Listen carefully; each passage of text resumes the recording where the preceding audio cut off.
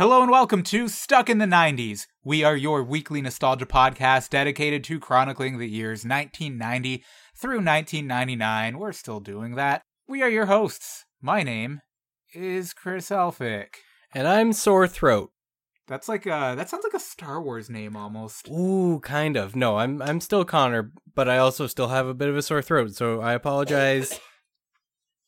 That was a very timely cough. I hope the microphone picked that up. I'm sure it did. That's okay, we're rolling with it. It's a cold open. Oh. Get it? Ah! Now you have to cut the opening in, the theme, now. Because I think that I'm stuck in the 90s. So it's still January, guys. It's pretty cold out. You know, I wish I learned how to properly ice skate back in the 90s. That's not really a thing you can comfortably pick up in adulthood. I've seen lots of videos online of adults who can't skate, and they're always very funny. I'm one of those. Oh. Yeah. Did you go ice skating in elementary school? Oh, yeah. Did you have to walk? No, we took a bus there. Actually, that is bullshit. One of my fondest childhood memories is riding absolutely illegally in the back of Corey's dad's big old box van at the time. To skating? Yeah. So you had parent volunteers? Yeah. That's fuck.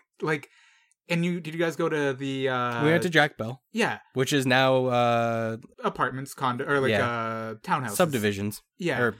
Words. So that was a 1.8 kilometer one-way walk from my elementary school to that arena. So I stopped going after about the 4th grade. It's not that far.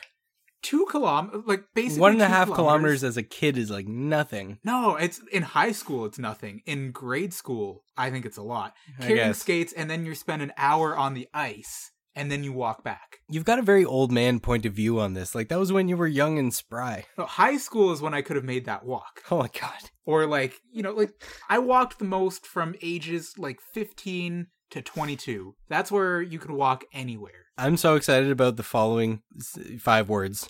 Let's talk about some football. Yeah. Yeah.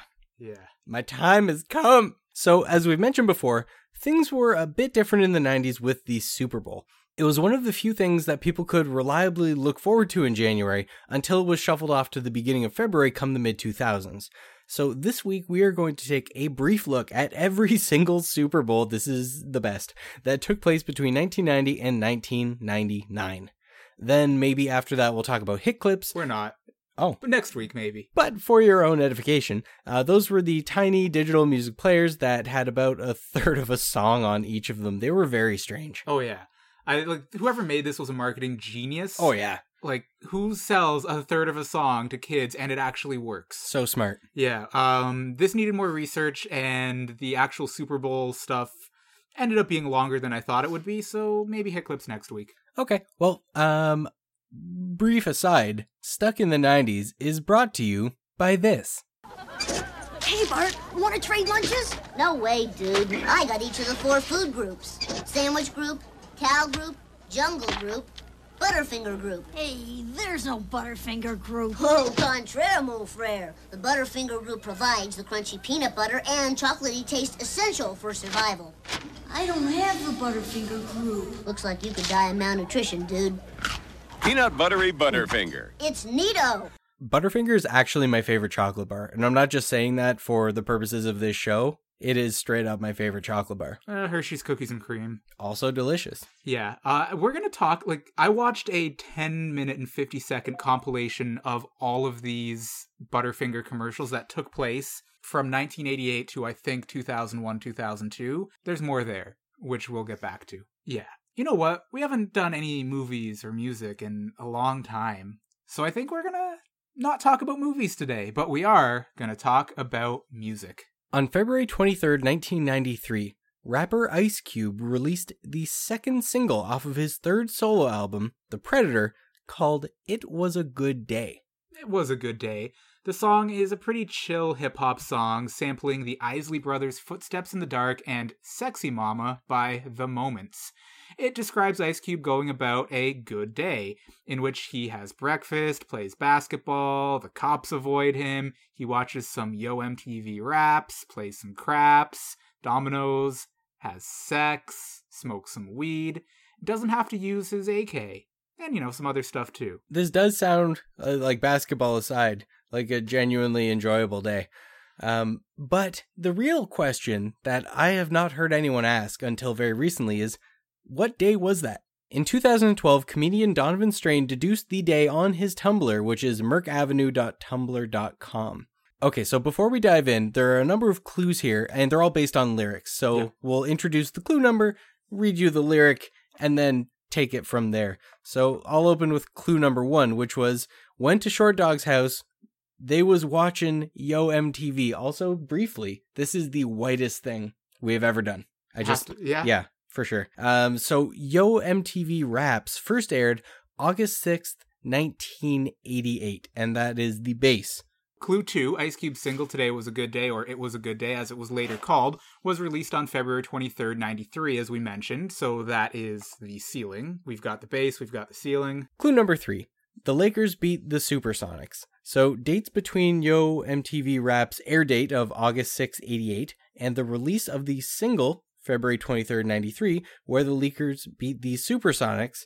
There's like 12 of these dates, so we're not going to read them all, but that narrows down to literally a dozen. Yeah, exactly. And he also states that it was a clear day with no smog. So dates that the Lakers won over the Supersonics where there was no smog: November 30th, 88, April 4th, 89, January 18th, 91, or January 20th, 1992. Okay, this is where it gets spicy. Clue 5.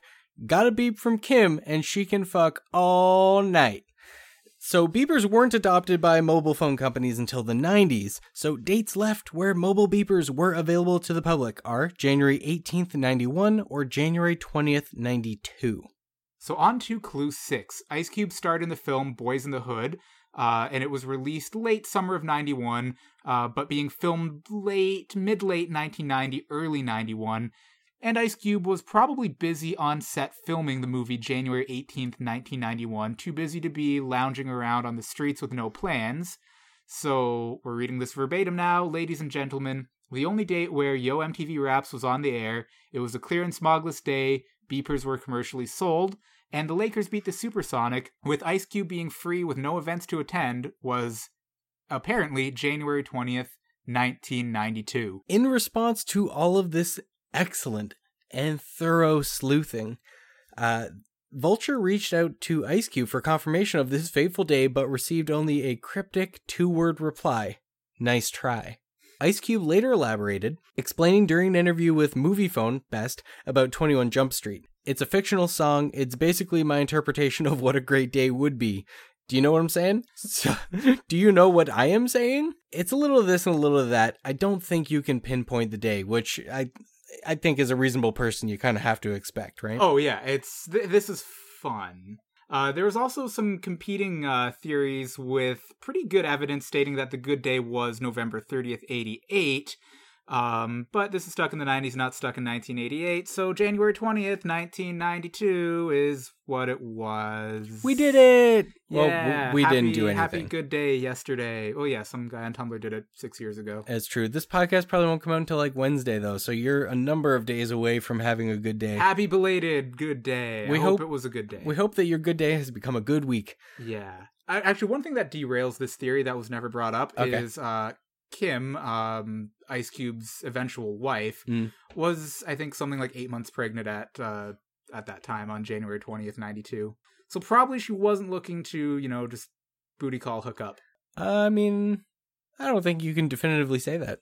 I guess I can't. All right, the spotlight. Let's get into the Super Bowls of the 90s, starting things off in January 1990, where on the 28th, the San Francisco 49ers faced off against the Denver Broncos in Super Bowl 24 in New Orleans. The 49ers fucked shit up with a 55-10 final score. This remains the most lopsided game in Super Bowl history. San Francisco's 55 points were the most ever scored by one team, and their 45-point margin of victory was again the largest ever.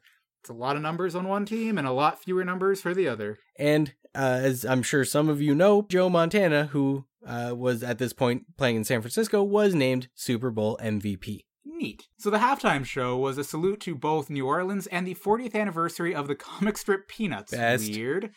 The show featured performances by clarinetist Pete Fountain, fiddle player Doug Kershaw, and singer Irma Thomas, all Louisiana natives.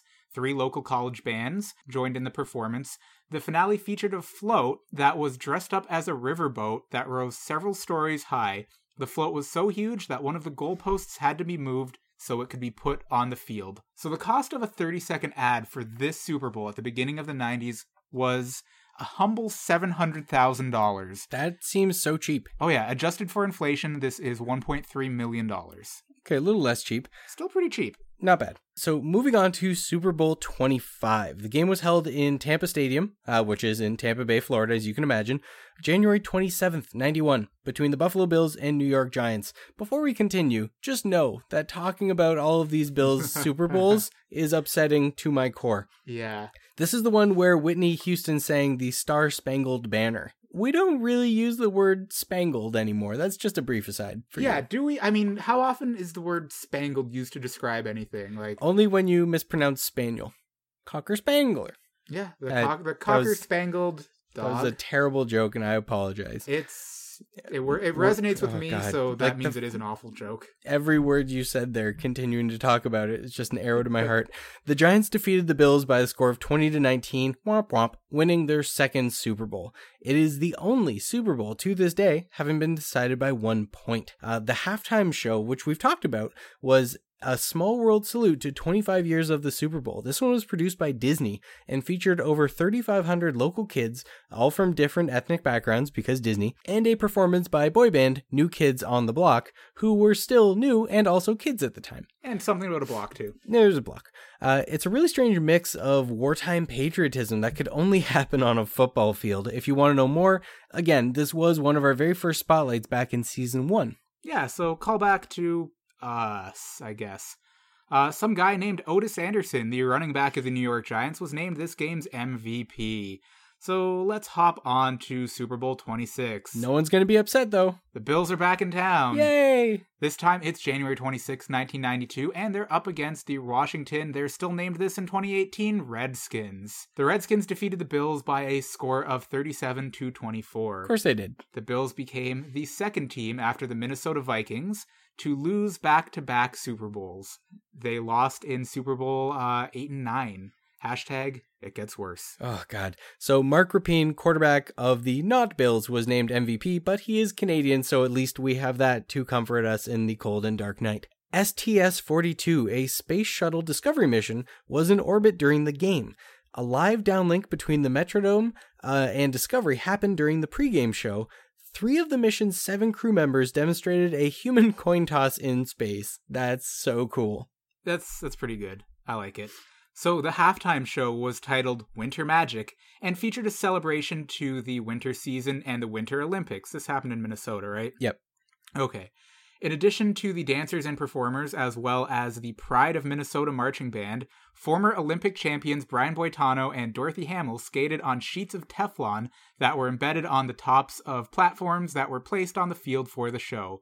Gloria Stefan also performed during the show's finale. You may recognize the name Brian Boitano because of it's not a pivotal episode of South Park, but it was a good one. Yeah. What would Brian Boitano do if he were here right now? So good. All right. Enough of that.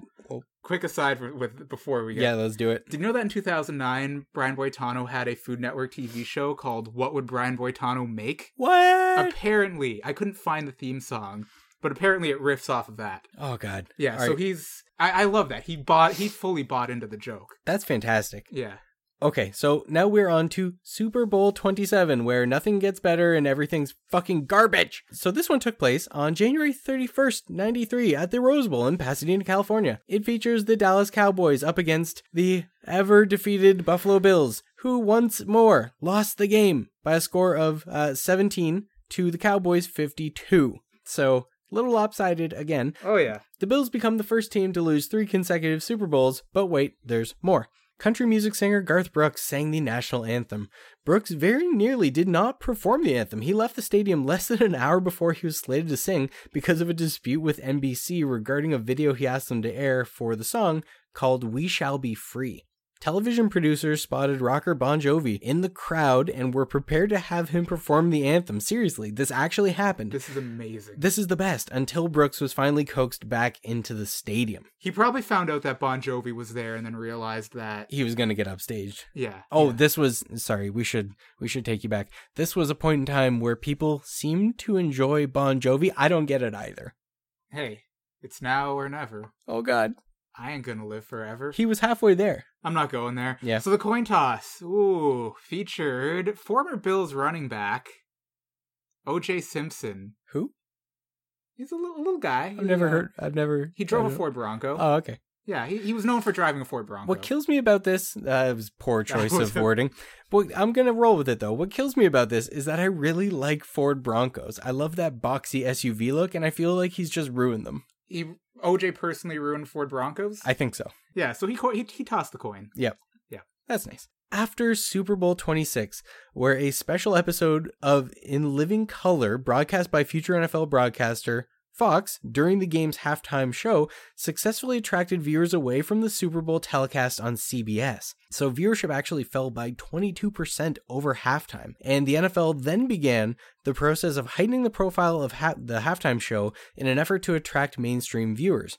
Radio City Productions, who would produce the halftime show, attempted to court Michael Jackson to serve as the headlining act. Which they did. Jackson's set included a medley consisting of Jam, with the beginning of Why Do You Want to Trip on Me, Billie Jean, and Black and White. The finale featured an audience card stunt, man, always the card stunts, and a video montage showing Jackson participating in various humanitarian efforts around the world, and a choir of 3,500 local Los Angeles children singing We Are the World, later joining Jackson as he sang his single, Heal the World. So the halftime show was a major success, marking the first time in Super Bowl history that the ratings actually increased between halves of the game. Okay, Super Bowl 28 really starts to highlight the shortcomings of Roman numerals. So 28 is XXVIII. Yeah, it's a lot. We've got 6 characters where you could have 2. You know, at what point do you say enough's enough, Romans? Anyway, the game was played on January 30th, 94, and it was fucking stupid. This was held at the the Georgia Dome in Atlanta. The Buffalo Bills, once again, lost to the Cowboys. Bit of a theme going here. 13-30. That's 4 times in a row. God damn it. Has that been done since? No, of course not. Okay. No one sucks that bad. But it's you have to still be good. Great. To get to the Super Bowl 4 years in a row. You have to be great. And then shit the bed. They had so many Hall of Famers come from these years, none of whom won a Super Bowl because... To honor the 25th anniversary of the New York Jets' upset win in Super Bowl III, that game's MVP, former Jets quarterback Joe Namath, joined the coin toss ceremony. The halftime show was titled Rockin' Country Sunday and featured country music stars Clint Black, Tanya Tucker, Travis Tritt, and Winona Judd. The show's finale included a special appearance by Naomi Judd, who joined Winona in performing the Judd single, Love Can Build a Bridge, to which everyone eventually joined in. The Judds are the only people I've heard of in this list.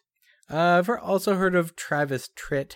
Never heard of him. Sounds made up. Doesn't matter. Let's see. We're moving on to Super Bowl 29. The Roman numerals are a little bit more condensed now. It was an all-California game taking place in Florida on January 19th, 1995, with the San Francisco 49ers up against the San Diego Chargers. The 49ers defeated the Chargers with a score of 49-26, becoming the first team to win 5 Super Bowls. Kathy Lee Gifford, but not Regis, sang the national anthem. So the halftime show was titled, Wow, Indiana Jones and the Temple of the Forbidden Eye. Disney once again produced this to promote their Indiana Jones adventure attraction at Disneyland that opened later that year. It featured actors playing Indiana Jones and his girlfriend Marion Ravenwood, who were raiding the Vince Lombardi Trophy from the Temple of the Forbidden Eye. The show also had performances by Tony Bennett, Patti LaBelle, and jazz trumpeter Arturo Sandoval. Yeah, Arturo Sandoval. Never heard of him. Oh, okay. Well, yeah, I'm not up on my jazz trumpeteers.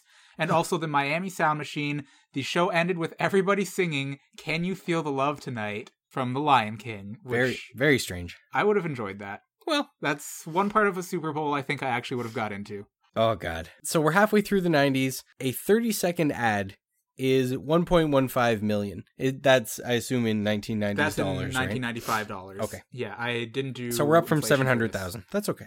Super Bowl XXX, the sexy one. Starring Vin Diesel as Xander Cage, a thrill-seeking extreme sport enthusiast, stuntman, and rebellious athlete turned reluctant spy for the National Security Agency. I mean, a football game between the Dallas Cowboys and Pittsburgh Steelers. That was a long way to go for that joke. this. Oh yeah. That's okay. So the game was. So the game was played on January 28th, 1996, at Sun Devil Stadium. Sun Devil Stadium. What? Yeah, In Arizona. Arizona? Yeah, Sun Devils. Why do you name it? That's like just there's too much hubris in this. Arizona is already hot enough. Do you really need to remind people of that with Sun Devil? Well, Anyway, it was the first time the Super Bowl was played in the Phoenix metropolitan area. The Cowboys defeated the Steelers with a score of 27-17. Some weeks before Super Bowl 30, it was also found that some proxy servers were blocking the website for the event. The reason? The game's Roman numeral XXX, XXX, is usually associated with Xander Cage, a thrill-seeking extreme sports enthusiast, stuntman, and rebellious athlete turned reluctant spy for the National Security Agency. I mean pornography. Diana Ross performed during the halftime show titled Take Me Higher, a celebration of 30 years of the Super Bowl. The show featured a number of her songs along with pyrotechnics, special effects, and again, stadium card stunts. The show ended with Ross singing Take Me Higher from her 1995 and 19th studio album of the same name, and then she was taken from the field in a helicopter, as one does. That's okay. Yeah. All right, Super Bowl 31. It's 1997 now, specifically January 26th, where the New England Patriots and the Green Bay Packers are fighting it out for that large bowl that Vince Lombardi once ate the world's largest Caesar salad from, if I know football. You do. So they're back in New Orleans, Louisiana for this one. This was the first Super Bowl broadcast by Fox under its contract to carry NFL games. By a large margin, it was the highest rated program that aired in the network's history at the time. Yeah. Okay. Play-by-play announcer Pat Summerall and color commentator John Madden, both previously of CBS, called the game. Oh, Madden. The pregame show featured Los Del Rio, who performed their multi-platinum smash hit, Macarena. Oh, God. I think what I'm really we have learning... not mentioned the Macarena much in this history of this podcast. Intentionally. I think what I'm learning is that, like, if you look at all the Super Bowls, they're just a highlight of cringe. Yeah. So yeah, the Macarena, the dance craze that became a worldwide summer hit. Also, R&B singer Luther Vandross sang the national anthem. Okay. So the halftime show here was titled Blues Brothers Bash and featured actors Dan Aykroyd, John Goodman, and Jim Belushi as the Blues Brothers. Neat. The show highlighted blues music and also had performances by ZZ Top and singer James Brown.